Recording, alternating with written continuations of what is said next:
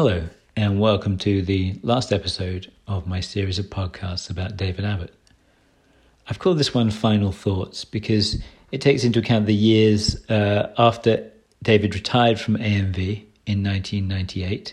What he did then, he continued doing some copywriting. Obviously, he was an author of an excellent book called The Upright Piano Player. If you haven't read it, go right ahead. It's very good. But I also wanted to collect together any of the stories and final thoughts of the people I spoke to kind of underline and find a kind of overall rounding out of this impression of David that I've tried to give you over the preceding 6 or 7 episodes. So I hope you enjoy this one. I hope you've enjoyed the ones up to this, and I hope it's given you an impression of someone who is arguably, and in some of our opinions, inarguably, the greatest advertising person that the UK has ever produced. So with that said, let's go into these final thoughts, starting with Dave Dye, who worked with David in a professional capacity as David actually freelanced for him at Dave's agency in the early 2000s. They need ads that are sort of talking to businessmen about business, that are like, that aren't showing this is cool or pictures of this thing that looks like that thing. It's got to be a dialogue between one business and another saying it's an investment. These things, it's a little bit more now, but there's good reasons A, B, and C. It's got to be sort of intelligent conversation to businesses to persuade them to invest in a Volkswagen commercial vehicle rather than think there's a recession, I'm going to spend £1,000 less on one of the Japanese ones. So obviously, so instantly you think a bit like David Abbott was good at that. He was good at talking as a businessman to other businessmen about business. And I was thinking that sort of thing. And then obviously I spent about a week trying to think, well, who's like that? Because A, he didn't work anymore. And B, he wasn't on the freelance circuit. I wouldn't have thought of it. Thought of giving him a ring. I was just trying to think of someone in that vein. It's a sort of steer, and I just couldn't. My mind was literally blank, which is terrible. There must be people, but I just couldn't think of anyone who was remotely interested in business and interested in that kind of thing. So I started writing some ads. Which I've got some, which I can go to a folder and have a look at if you want. So anyway, I couldn't think of anyone. So then I started writing some, and I was thinking, this is ridiculous. We're running out of time. The pitch is going on. And I thought, I wonder whether he would do it. It was like a stupid idea. Partly I was thinking, well, at least if I ask him, and then when he says no, I fully expect him to say no, I can sort of move on from that and A, not think that he would be appropriate, B, just think, who's left, just think in a different way. It was partly to sort of rule it out as much as anything. So I phoned Peter Mead and said, we're doing this VW pitch. The only person I can think of who would be good to work on it, and I explained why, was David. I said, I don't suppose he's remotely would be interested in doing some freelance. I don't know even whether I described it as freelance, of working on it with me.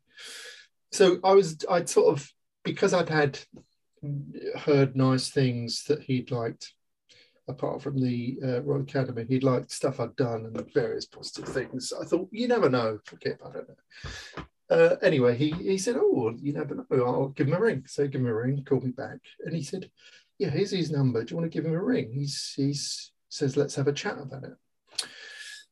So I phoned him up. I explained what it was. Obviously, he used to work on Volkswagen as well. It's one of his big, famous early things. Went to the States, worked on Volkswagen. So there was that as well. It wasn't like it was working on, some sort of processed cheese or some ropey old thing. Anyway, so I explained it to him. I said, it kind of seems right up your street. I don't know what the situation is. And he said, I can remember, he said, well, I'm terribly rusty. I haven't written an ad for years. So I said, I'm sure you'll get the hang of it soon enough. It's only like having thoughts. It's only like thinking. You soon get the hang of it. And he kind of laughed and he went, well, why don't we give it a try? Why don't we give it a try? So he said, look, come down to my office. So we had this little basement office next to Peter Jones, and let's have a chat. I was about to go down to his place one afternoon to have a chat with him about it. Just at that moment, I had the first copy of the Creative Circle Annual I'd done with Mark Denton, which was the one that was based on the Beano.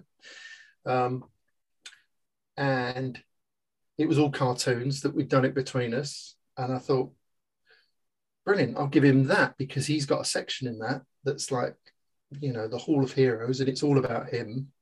And it's like there's only one of these books in London. What a nice little ice-breaking thing. Perfect thing. So I thought, it's my copy. There's no, I'll sod it, I'll give it to him. It's a good little icebreaker. So what I hadn't really thought of, which I kind of can't remember, I remembered it in the cab, is that the section with him, at one point, Mark Denton had come up with this last minute idea, which is that we write, because it's cartoons, we write a little sort of rhyming bit at the top of each page. Was a real pain in the arse, because we'd have actually done it and then we had to sort of divide the book in half and think, right, you come up with rhymes about, the press category or this person or that, the chairman, and I got the other half. And they're mindless, they're like Beano, Billy Whiz, he's, whatever.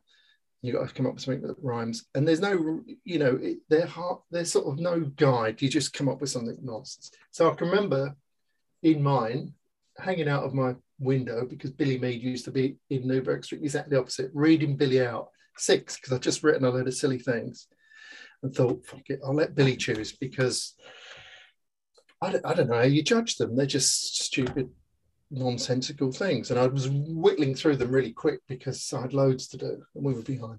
So I read all these things out, and then one he sort of really laughed at. And he went, yeah, that one's funny. Go with that. So I thought, fuck it, go with that. And that said, Abbo, he's original, but he's no Aboriginal. It just literally doesn't mean anything. I don't know what it even means. It was just got Abbo and original in it. Anyway, so I thought, oh yeah, fuck it. So obviously I hadn't really connected the dots. So I turn up at his door, and his office is all, as you'd expect, it's all really calm, the smell of lovely coffee and some classical music playing, endless faded first edition copies of whatever. Anyway, we sit down. So I go, oh, we've got this Creative Circle book. It's just in. I thought, you could have this copy. Well, oh, great, thanks. And like any creative, goes straight to the back to look at where he is. Looks up his name, goes straight to his page, and literally has a sort of convulsion when his eyes hit. He's Abbo, he's original, but you can literally see a physical reaction when he looks at it, and then just closes it and pushes it to one side. So I thought, oh fuck, that's awkward. He's not even said anything. He's not even said, oh, that's shit, who wrote that, or didn't say anything. So that was like a really awkward start. Anyway, so I slid it to one side and we carried on talking. He said, well, I haven't really done this for a long time, but let's give it a go. It'd be interesting. Let's try it. So let's chat. He says, well, where are you? What have you got? So I said, like, I've read a few, and I was trying to. It's that slightly awkward thing is that whenever you work with any partner, you've got whoever it is. You've got to get that middle ground of not steamrolling everything they do, but equally not just agreeing to everything they do. It's like a tricky little thing. So I was trying to sort of show what I'd done, some of which I really liked, but sort of downplay it. So look, there's these, but I don't know. And he genuinely hadn't. I'm trying to think when it would have been, maybe 2009, I guess, if it's just after that recession. So I don't know what the gap would have been, but he seemed genuinely not as sure as himself as he would have been. certainly as he was when I took in my Royal Academy stuff. So anyway, I went through some of the. I said, look, it's kind of this area. I've got this kind of area which, and there were some sort of various lines about. I'm just trying to find some now. Let's have a look. I said there's some various lines that there might be something in, and I was really trying to sort of underplay them. And he said, "Oh, I like that one." I'm trying to think of. So I think there was one that I'd written that says, "Other man's may be cheaper on paper, but not on the road." There's a couple of others, and he said, "Oh, I like that one. I'll write the copy for that." Oh, that feels awkward. How do you deal with that? And then there's another one that he said, "Yeah, I'll do the copy for that one as well. It'd be a good start." So you think, "Oh, that's awkward," so then you have to try and think, well, what's my role in this? Because I can't start creative directing him, and it's very hard to just go, well, anything you do or say or write is fine as well. So it was quite sort of tricky. So anyway, I went away, come back about a week later, and he'd written a couple. He said, "I've written a copy for those two, and I've come up with another one or another two." So then it's one of the most awkward things ever. And, like when you see in a film, when you have that crash zoom, he said, "Come down and I'll read you the copy." And I had that crash zoom thing of remembering Peter Mead saying, it's weird because David reads his copy out in this sort of mid-Atlantic drawl ever since he'd been to DDB in New York. That's what all the writers used to do. So I thought, oh, he's going to read his copy out and probably in an accent. So he said, "Go and sit here." So equally, sat side by side, which is not a good position for having a conversation, on a sofa. And then he was reading out the copy that he'd in the drawer or not? In the drawer, yeah, which was, I sort of steeled myself up for that to sort of shut that. Was it weird or not? It was weird, yeah, because obviously he'd written it and he was talking at this sort of semi-American accent. But the sort of the most awkward thing is how you're supposed to respect. It's quite a long copy. It's not like a couple of headlines. You go, well, I'm still not sure about that. It's like it goes on a bit. So, there are some people I can think of who would be great at visually giving him feedback all the way through as like positive, which I can't really. I'm not really the sort of I'll pop in a smile or it was really hard to sort of react because he kept looking over, to sort of see how it was going. He hadn't written it for a long time, so he's sort of checking in for a sort of response. And I'm thinking, if I'm like thumbs up, I'm going to look like an idiot. And also, what am I saying? Yeah, you're good at writing. Why does he need approval from me?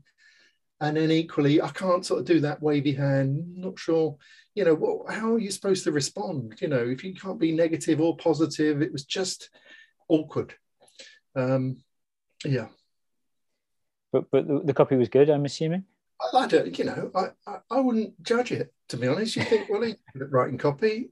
If he thinks it's good, it's good. I wasn't listening to it thinking, oh, is it any good? I was just trying to get through and not appear like a dick, not be too, wow, that's amazing, or some patches we need to work on. I was trying to just come through the other side. I wasn't thinking, is this any good? He didn't need to show it to me. It was so, yeah. And then he'd done a couple of ads, and we sort of took it from there. Yeah, so that was the sort of start. How far did it continue in there? Did you have to go and see him every time he wrote some copy, or did he send it over? We would do that, and then he would send. Obviously, he'd email stuff over, and then he'd come up with he said, "Oh, I've got an idea that I like." He said, "It's not really. It's a bit off brief, but I quite like it. See if I can find it." Oh yeah, he wrote one that said "Our DNA," which is, and then text, which you think, God, it's quite an unusual. Not many people would be confident enough to have that as the headline. Do you know what I mean? It's quite, and it was obviously excellently written, as you'd expect. So So there's a bunch of these I'm looking at now. So it says the future will happen. Preparation starts now. 2009 isn't the year to take up gambling. And then this one that he'd kind of, I think he'd sent it as just an email. Said, oh, I quite like this. And it was a picture of a transporter van, and it said, the colour of the van is blue. The writer of the ad was a freelancer, brackets cheap. We got a discount on the page cost and settled for a black and white ad instead of colour, brackets, as you can see. But we won't be taking any quality out of our vehicles or letting up on our training or downsizing on our stock and spare parts. We're Volkswagen. And in tough times, we know where it's smart to make savings and where it's not. How about you? And you think, oh yeah, that's good. That's sort of, you know, not like any of the others, but really thoughtful, good way in, you know. And then he would send back changes to that every couple of hours. I've changed my mind on the picture. It should be this, shouldn't be that. It should say, at one point, he said, oh, I think it should say Volkswagen Photographers Club under the picture of the vehicle. And then he went, no, that's too complicated. So he had loads of, which I really liked. I was going to do a blog about it at one point. The fact that he kept chipping and fiddling away at it. Try this, no, not that, as it was. Take this, try that, change this word, change that word. Yeah, which was great. So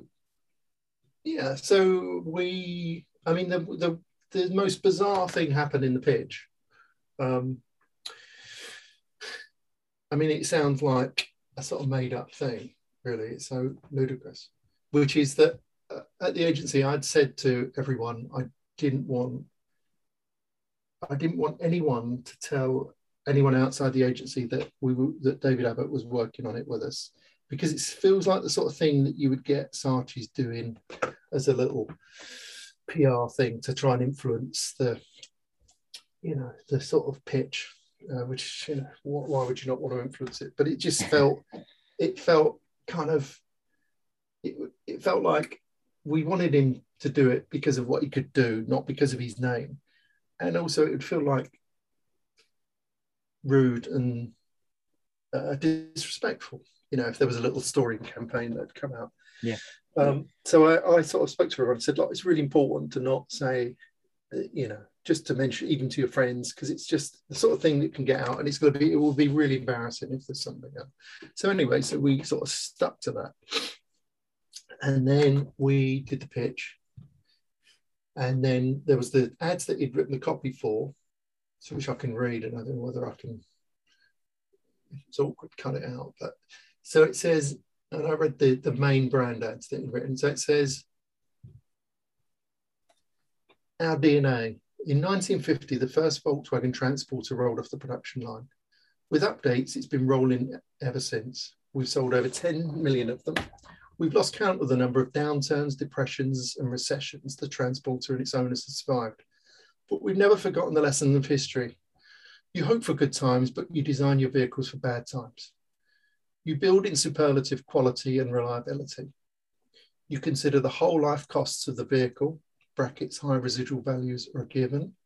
You invest in backup, the best dealer network, the best training, and even tough times, you don't back off. Does it work?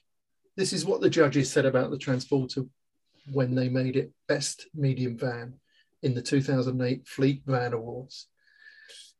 One van stood head and shoulders above the rest with its superb build quality, road manners, and residual values.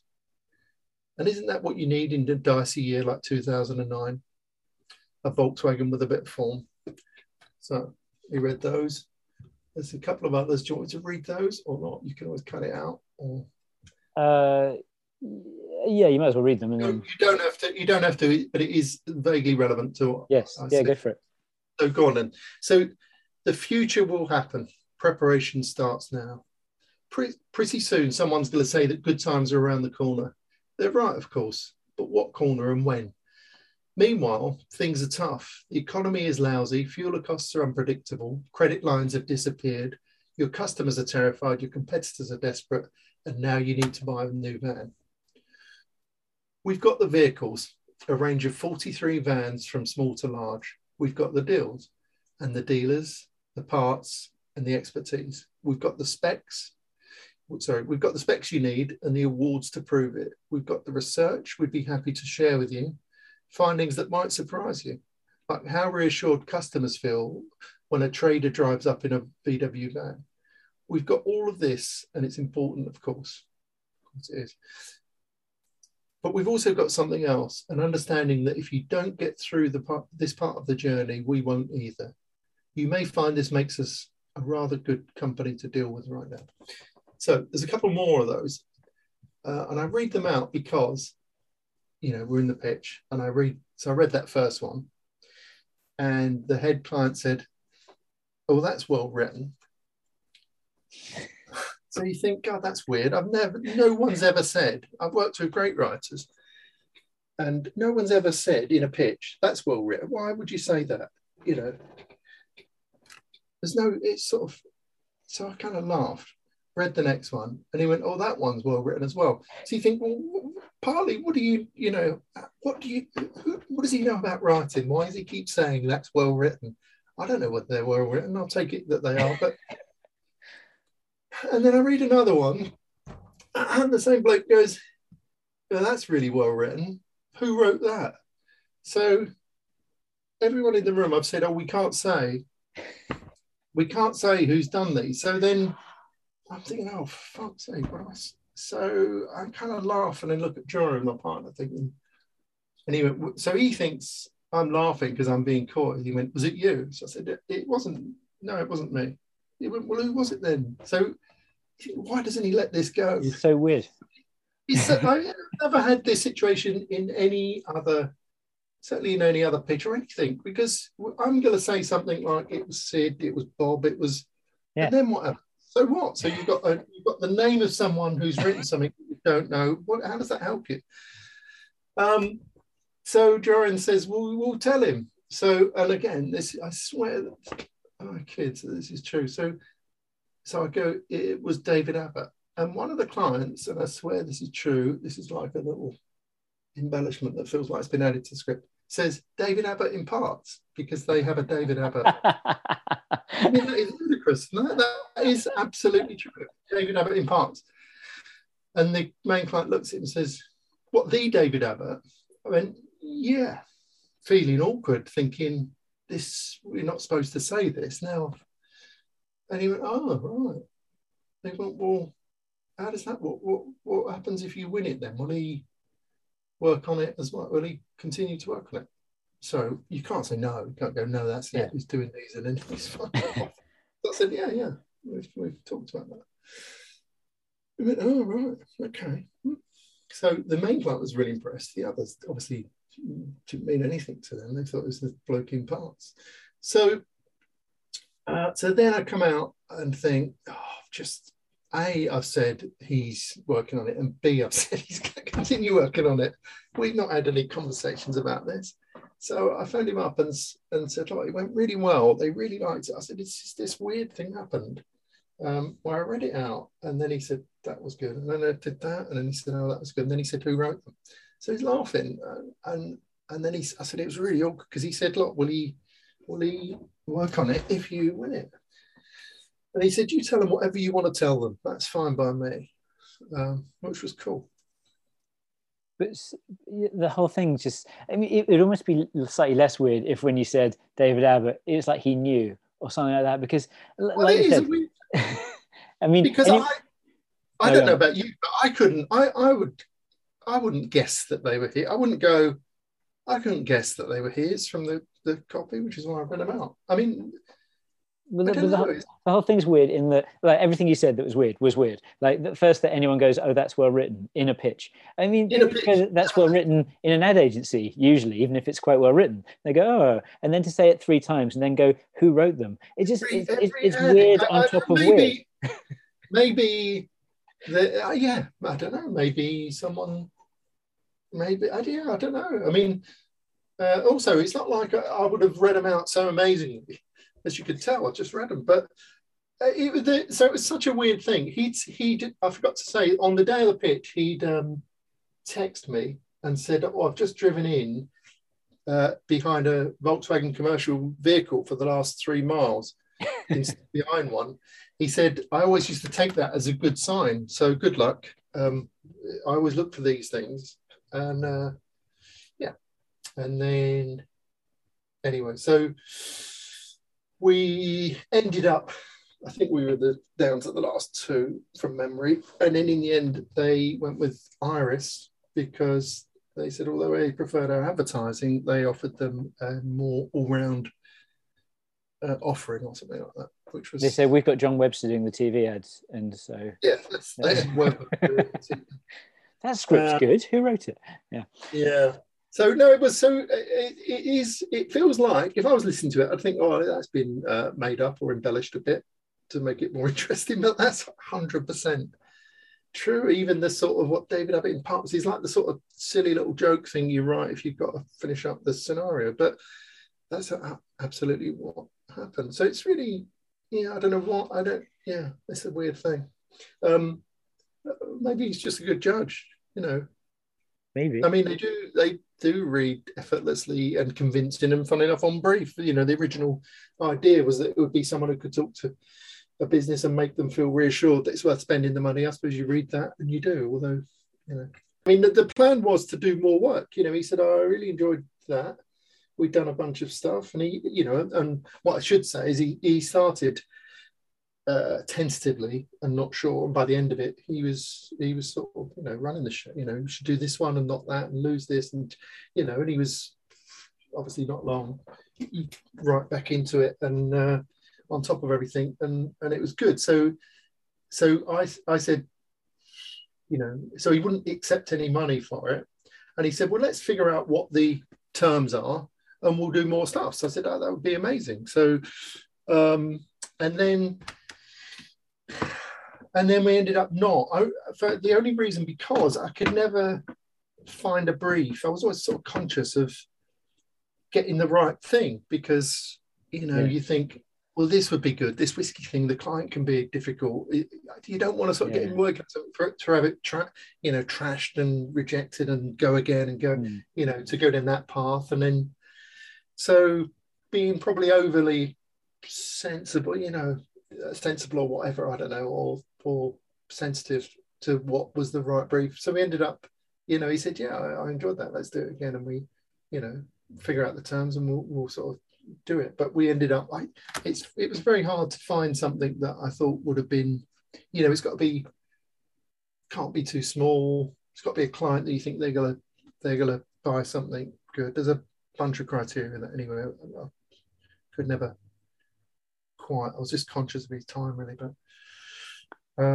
it's kind of funny. You're kind of painting a picture to me, whether I got this right or not, of, I don't know, there may have been some regret if he said he retired too early or whatever, but it almost feels like he wanted to get back into writing ads, but how could you do it as David Abbott? And I guess you were one sort of small opening back into advertising that he could possibly find, but otherwise it's like, how else do you're David and you go, actually, I quite like advertising. What do I do? Call up a headhunter or Liz Harold and go, oh, I quite fancy writing a few ads. Could you get me in somewhere? It's not going to happen. Yeah. So if he did have any regrets, this might be one way he could sort of scratch that itch. Well, I mean, in retrospect, I don't know. I mean, I wish I could have.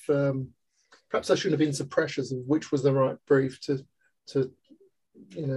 talk to him next on. And also, there becomes a point where perhaps if it was 2 months afterwards, perfect. If you're like a year afterwards, a bit of a gap, 18 months, it's awkward. But I mean, it just seems crazy in a way that I didn't sort of do more of that. He did at one point say, perhaps and it sounds really bizarre, he said, perhaps you need a co-creative director to work with you who's from a copy background. Hint. Did he wink? Well, I don't know. I sort of half decide whether I sort of couldn't. When he's giving you all these hints, he wanted to work with you, beside you, in the same office as you. Take over your agency. I sort of couldn't. Yeah, again, I couldn't think that he was saying, "Hey, what about that?" It just seemed, because he was into his own. He was by that point doing his books, and I don't know. I couldn't work out whether he's saying you shouldn't be trying this creative direction stuff on your own. Stop writing ads, Dave. Come on, just do the art. I sort of just can't believe, that he would be saying, hey, what about, us two doing something? But, I don't know. It sort of half seemed like that, but I don't know. I would ask him advice on some stuff. He said, you know what you need? You need a campaign that positions you, a positioning campaign like we did at Abbott Mead. He said, we did this ad, watch out Collets, we're only, whatever it was, 26 million behind you, when that was like saying, watch out, who's the biggest now? Watch out Abbott Mead, we're only 200 million behind you. He said, we only did that because we wanted to be in the same sort of headline as Collets. We wanted to say we're a bit like them, just to align ourselves with that. He said, you should have that. You should align yourself with who you think's good. So we're a bit like that, but smaller. So, which we did. I did about 3 ads that were sort of versions of that said, I think it was the ideas were something like, we're much nearer to Soho than Wydens. We got less foreign creatives than Mother. I think it was something about the Fallon one. But he also said, and it seems so unbelievable because they did so many ads. When me and Richard were trying to do a book on it, we sort of tried to gather them all in, and there was at least 30 Abbott Mead ads, and lots for FGA and whatever before that. But he said he'd never run a house ad that he couldn't track a piece of business to winning, which just, I don't want to call him a liar, but it just seems so unlikely. But that's what he said.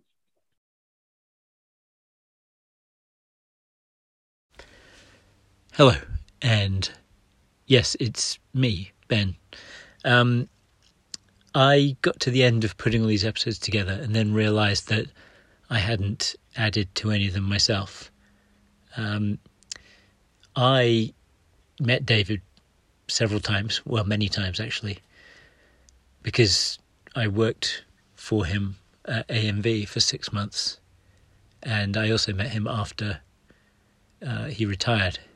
So even though I haven't spent anywhere near the amount of time with him that most of the people I spoke to have, I'm just going to take this opportunity at the end of this episode, towards the end of this episode, to let you know my own feelings and reminiscences about David. Maybe I should start with explaining a little bit about why I put the podcast together. I had been listening to a podcast series whose name now escapes me that kind of went through a kind of documentary style run through the film Bonfire of the Vanities, which I thought was quite interesting. And while I was listening to it, I thought, I wonder if there's a subject in the past of advertising that hasn't really been covered that I could do the same thing for. And very quickly the thought of David came up, and the more I thought about it, the more sense it made. It's funny that there hasn't been a book about David. There's been books about all sorts of far less significant or interesting people, but I guess until someone steps up or until the publisher commissions it, that book won't exist. So I thought I could try the next best thing, if it is the next best thing. Maybe that's a magazine article, I don't know. But I thought putting this podcast together might be at least a step in the right direction of remembering someone I have no problem with saying is the greatest advertising person Britain has ever produced and one of the greatest in the world. It's funny, everywhere you turn in terms of talking about David, it's just one superlative after another. There was little or practically no negative stuff to be said about him, which was kind of amazing for someone who lasted that long in an industry as competitive and cutthroat as advertising. I guess he just wasn't that person. So to give you a bit of an impression of how I went about it, so I found the people to speak to. There were other people I didn't speak to who either didn't reply or didn't reply in time or we started speaking and then we lost touch. And there was a point where I decided to just draw the line and go with what I had. So that's why you have the people you have. And hopefully they cover enough of a wide range to give you that good impression of David that I was aiming for. And what I tended to ask them, I asked them not always the same questions, but similar, and I tended to start with asking them what they knew of David before they met David, what kind of impression they had of him. And just to give you that from my own perspective, I don't really remember when I first heard about David, or remember knowing who he was or what position he had in the advertising industry. I remember him having that sort of argument with Trevor Beatty on the Letters Page campaign about the FC UK campaign, but that might have even been later. I'm not sure when that was. So I had this impression more of AMV as an agency when I worked at I'm sorry for everyone who was at Y&R in the mid-90s, at a lesser agency. I used to go past AMV's offices on the bus because it was on Marylebone Road, and they produced such incredible work, and it seemed from the outside to be so effortless because they produced so much of it. So I imagined them sort of hovering around on clouds, creating great scripts, passing them on to account people, selling them to clients, and that all being very simple and easy and magical. Obviously it wasn't like that, but that's what I kind of thought. And then in March 1998, wonderfully enough, my art director Paul and I got taken on a placement at AMV. So we coincided with David for the final 6 months of his time there, which was, a huge privilege, and I found it a fascinating time. I had bought the copybook by then, and I knew very much that David was, one of the primary practitioners of the thing I did for a living. Obviously, I knew he was the A in AMV. So he was a sort of, a legend in that way. And I guess he was built up to be something beyond just a regular person in my mind. Again, I can't really remember that. But we all knew about the Economist campaign, and we all knew David had created it. And if you'd read any D&AD annuals, you'd have seen David's name appear many, many times. So, yeah, I had an idea of who he was. And I don't know, it might say more about me than him, but I found it kind of a little bit scary and intimidating in his presence. I think Peter Souters touched on this a little bit in the interview I did with him, which was interesting. But I also found myself kind of compelled to speak to him. I felt like I can't be this close to this great person without having a chat in some way. It felt like a wasted opportunity. So sometimes I would ask him a question at breakfast. At AMV, there was a free breakfast in the morning if you got there in time. And if he was around, I would, make a comment or two and, say something to him. I'm not sure he knew really who I was. And again, in the lift, same kind of thing. But there was a point where I was, my partner and I, we showed him a pile of Economist ads. He chose one which didn't get made, but it was an enormously, exciting endorsement to have David even choose one. I can tell you it said, "Failing to prepare is preparing to fail." And I know someone else came up with that saying. I just thought it was right for the Economist. Anyway. And then after that, my partner and I worked pretty much directly to him on a campaign for the Millennium Bug, which for younger people. You might not know that when the year 2000 was going to happen, everyone was very scared that all the computers would reset and the world would go to shit because of it. And that wasn't the case, but we were there was a campaign to provide support for people, a national sort of government campaign, I think it was. So we worked into David, and I don't remember too much about it. He liked a campaign we did, and the one thing I do remember though is that the campaign was based around Pac-Man. We were going to kind of have Pac-Man as this sort of destructive computer force, and also because everyone knew what he sounded like as well, so he'd work on radio.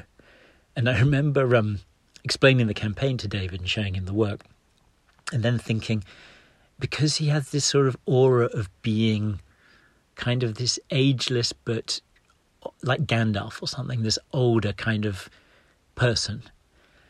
I said to him, so this campaign features Pac-Man. And then I followed it up a moment later with, Pac-Man is this kind of computer video game character, and David interrupted me and he said, I know who Pac-Man is, which I thought was really funny. One other thing we did with him for him, at that time I was briefed to write some 60-second long radio ads for Prudential Insurance about different people who might, or pensions, I guess, about different people who might need that service. So, there were, say, 8 of them, and I'd write these minute-long testimonials from people who, maybe it's a single mum who was going to get a pension, or, someone thinking about retirement. And then they said, you should have one about someone who's about to retire. And I wrote one, and I said to my partner, Paul, that we should get David to record it. Obviously, David's not a professional VO, and I'm not sure what exactly made us think he would be the right person for the job. But he was, and he agreed, said yes, and we were, again, very excited. Met him down at Angel Sound Studios, and he did a take, and it was fine. It was perfectly good. And I think we just asked him to do another one because that seemed like the responsible thing to do, to get another take in there. It's kind of weird, like trying to show how you would hold a radio session in front of one of the greatest creators of all time, who is your voiceover, so you're kind of supposed to tell them what to do.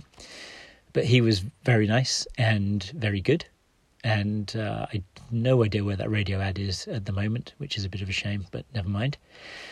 So then they took a photo of the department at some point, which we'll feature in that photo for David as a sort of leaving gift. I was at his leaving speech, which he did in the Landmark Hotel. I'm guessing this was probably towards when he left in October. And it was an incredible speech, obviously. There was a point where he sort of choked up a little bit, talking about the time where he'd first arrived in New York to be kind of seconded to DDB New York for a little while. And he remembered leaving his wife and kids in the hotel or wherever they were staying and walking up the street. And at that point, he sort of choked up when he was giving the speech, which it seemed very David. It was a kind of lovely, sentimental, kind of heartfelt human moment in amongst what was obviously quite a deliberately written speech. So I remember that as well. I remember also occasionally, it might have happened twice, I think it did, that we had a summer party, and again, I felt the need to speak to David. I'm not sure what I spoke to him about, but I would do this weird thing. So it happened a couple of times where I would speak to him, and then, at a party, it was 50 people maybe, someone more important would come along and tap him on the shoulder and say, "Oh, David, we need to talk about this thing," or whatever. And at that moment, because I felt like I was already on borrowed time speaking to him, I'd dash off somewhere else and kind of watch from the other side of the room. But as I watched from the other side of the room, I would see David stop talking to that person and turn back to find me gone and look a little bit confused. I don't think he was expecting me to leave. But that was, I felt a bit awkward. And so I ran off a couple of times. So there were those occasions. So then, unless I think of another thing that was at that time, I didn't really have any contact with David until he wrote his novel. This was about 2010, I suppose, maybe 2009, 10, something like that. And his novel came out around the same time that my own novel did. So I bought his, read his, and sent him a letter, a handwritten letter, saying how much I enjoyed his novel, and sort of thanking very much and reintroducing myself and whatever it was. And then I'm pretty sure he phoned me after that. I don't think it was a letter. No, he called me. I was I was freelancing at JWT at the time, so not far from his office, and he asked everyone to come around for a cup of tea. So of course I did want to come around for a cup of tea. So I went round to the office that's mentioned a couple of times in these episodes that he had just off Sloane Square. And I went to see him and we had a cup of tea. and we talked about writing novels and advertising in general and some bits and pieces like that. So I was able to spend an hour in his company, and then I went back to work, and it was a lovely occasion. Then I'm pretty sure, well, I guess he might have bought it himself. He bought my novel and sent me a handwritten letter telling me how much he enjoyed it. Now, I am realistic enough to know that my novel is not the kind of thing David would ordinarily enjoy a great deal. It's, if any of you don't know, it's a sort of commercial thriller in the style of Michael Crichton. But whether he was just being positive because, authors need that positivity or whatever the thing was, he very kindly told me he enjoyed it. And I still have that note to this day, and I cherish it. Because, like I said, he is and was and whatever is, it has this sort of thing of greatness in my mind. When you look at his work, it seems impossible how many times he started an incredible advertising campaign. I think he was president of D&AD back in the 70s. I think he got the President's Award back so this is even before AMV even happened. So he's been a massive figure in the advertising industry, to me, entirely positively, for a very, very, very long time. And the way in which he, with Peter and Adrian, created such a wonderful agency, AMV, and I consider it a huge privilege to have worked there when he was there and when both of Peter and Adrian were there. So there we go. That's my own reminiscences of David. It's been a delight to speak to all those people about theirs, and I know when I insert this into this last episode, I'm definitely not going to be the last person to speak, because I know who that is going to be. But I hope you've enjoyed the whole thing, whether this last few minutes of listening to me or the whole piece altogether. If I can contribute a little bit to David's longevity in all your minds, then that's the job done. And I thank you for taking the time to listen to all this. Next, we hear from John Kelly, who was a senior creative at AMV at various points, but through most of the 80s and into the 90s. After he retired, because I can't remember what year he left now. He left in 98 because. Oh, that's right. Because he was 60, wasn't he? Because he was born in 38. Yeah. I'd left in 93, so I'd see him on the street because I lived in Marylebone for a while, so and his agencies have always seemed to have been centred around the Marylebone area, and so we used to pass on the street. Because I didn't really socialise with him out of office hours, that didn't happen. But he used to have this lunch club called the Usual Suspects. I did. But have you heard of this? Well, someone mentioned it. It may have been Brian Byfield who mentioned it, actually. Yeah. Where there was a certain number of people that became really quite close. He's kind of in a circle. John Horton, Richard Foster, Ron Brown, Mark Antonio, I think, was one of them. Stuart Baker was another one. And he organised these lunches, which I still think in his exit contract he persuaded AMV to pay for.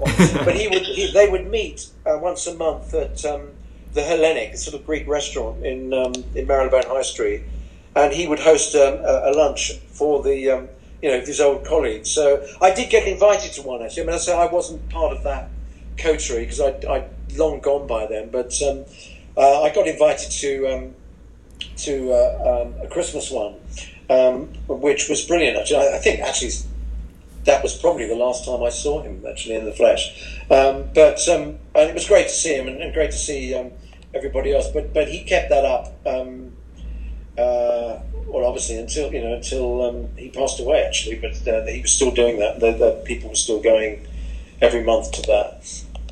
But as I say, apart from passing on the street or whatever, I didn't really have much social contact with him after that.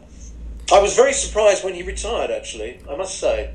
I didn't expect that. I don't know what the background was, or whether you'd even know that. Maybe you'd got a better insight than me, because you were around, I guess, just after that time. But I don't know what prompted him to want to retire. I know he was obviously interested in writing his books, but it was a very big surprise to me that he decided to retire at that time, because he was such a worker, he was such a doer. He loved writing, he loved advertising. I can imagine it had got very, very big by then as well, and probably he had forged very, very close relationships with the Sainsbury's and the Volvos and the Economists and people like that, I guess other clients came in who perhaps weren't as reverent. Maybe, I don't know. Now we hear from Peter Mead, the M of AMV. So I still miss him.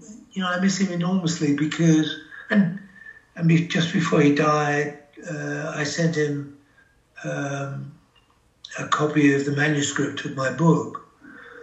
And he wrote back, "Dear Peter, thank you very much for sending me the book. I loved it. I thought it was well written and fun. And I hope it persuades other people to do something and allow them to enjoy themselves as much as we did." Love, David. And he died 10 days later from a heart attack. And I miss him now because we'd be talking 2 or 3 times a week about Ukraine or Manchester City or Ben Stokes. And he had, I think, unique, but he had all the sort of gravitas and English aristocracy of a David Ogilvy. All the ability to disrupt of an Ed McCabe, and people, forever said he couldn't do ads on telly. Well, that's not true. If you look at the stuff he did for BT, one of my favourite ads of all time is still Bob Hoskins staring into the camera for 30 seconds. You remember, and at the end saying, "Uncomfortable, isn't it?" And that was only 30 seconds. Imagine what it was like if it's hours, days, months, years, you haven't spoken to someone. Pick up the phone, it's good to talk. Just wonderfully simple stuff. And we won't see his like again, I don't think. And now we hear from Brian Byfield, who was David's art director in the late 60s and early 70s and remained a close friend of his until his passing in 2014. David was an amazing guy, really. Amazing. Years later, when I'd left and was going through some marital problems, I asked him if he could let me have some money to tide me over till I sold a house somewhere in France or whatever it was.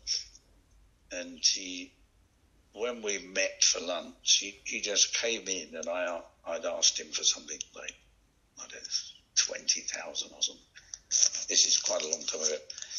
And he just, at the end of the lunch, I said, "Oh, I'll get lunch." He said, no. And then he paid for lunch, and then he just passed me an envelope and said, "Oh, that's for you. Don't open it now." And off he went. And he was always in a rush, so he was off. Anyway, I sat in this restaurant drinking my coffee, and I opened the envelope, and there was a cheque for 50,000. And it said, wow. "Don't worry about it. Anytime. Pay it back anytime. No interest. Much love, David." Which is quite amazing, really. Funnily enough, when I retired from directing, we did some freelance work together as writer and art director again. I think we just liked working together, basically. And sometimes, as you know, a lot of these projects one does, there may not be any successful ending, or you may not make money out of it, but that isn't the point. The point is the work. Yeah. And that's the most important thing, really. If you enjoy the work, that's what I like. About 2010, 11, 12, I don't know, around that time, 2014, we just did some things, worked on some projects. Some didn't come, some did. And then, of course, when, I won't go into all the details, because sometimes when we presented it to people who were part of it, they seemed reluctant to take our work on. I don't know why, even though they commissioned us to do it. There were a lot of egos about it and people disagreeing about who should do what. So David swiftly said, to hell with it, forget that, we're off. I think he was very pissed off. No, he obviously didn't enjoy that, but it was just one of those things where he realised it was, I won't go into the details, but it wasn't for a famous brand like Volkswagen. I think we just did some work for an agency that David was involved in. Right. And it was very quickly obvious that a few of the people at the agency at the top wanted David and I to do it, and a few of the people at the top didn't. Right. So it didn't matter, and no one was right and no one was wrong, and I didn't give a toss about it. It didn't matter to me, but I think David thought, what the hell are we doing here? What am I doing? So it was swiftly aborted. So we didn't worry about it. And it's not the first. Having work turned down is not the first time in my life. It didn't really matter to me. Who cares? Yeah, he could get quite sort of high and mighty about that sort of thing, and understandably, really, because if they didn't want him to get involved, don't ask him. Yes. So that he felt it was a waste of his time. But I was just there. I didn't really mind one way or the other. We, in fact, were going to start, which, in fact, I've continued with, but nobody knew about it. But I wrote a song. When I retired, I started, because I'd always been interested in music, playing guitar and God knows what, as all art directors did. I started having piano lessons and composition lessons and theory of music, God knows what. So I did that because David wanted to do a musical. Anyway, I carried on and did it. I've just finished doing a musical, which hasn't been sold yet, but I've written a lot of the music. And one of the songs from the musical I wrote was almost for David, really. But he never ever got to hear it, which was a bit sad. I was writing it at that time, and I'd finished it about a month later. And it was called Nighthawks, after the Edward Hopper painting, right, which he particularly liked. And I'll let you hear it sometimes. It's a nice sort of bluesy piano piece.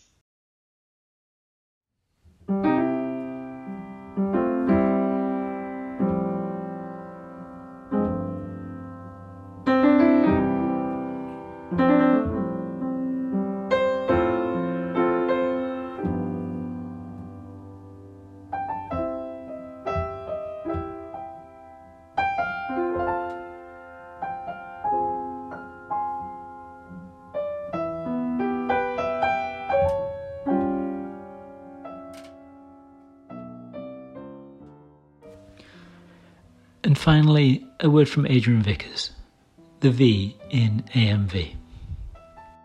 Indisputable, but for me, what will survive of him is his love of living and his laughter. I will continue to miss him incurably until I die.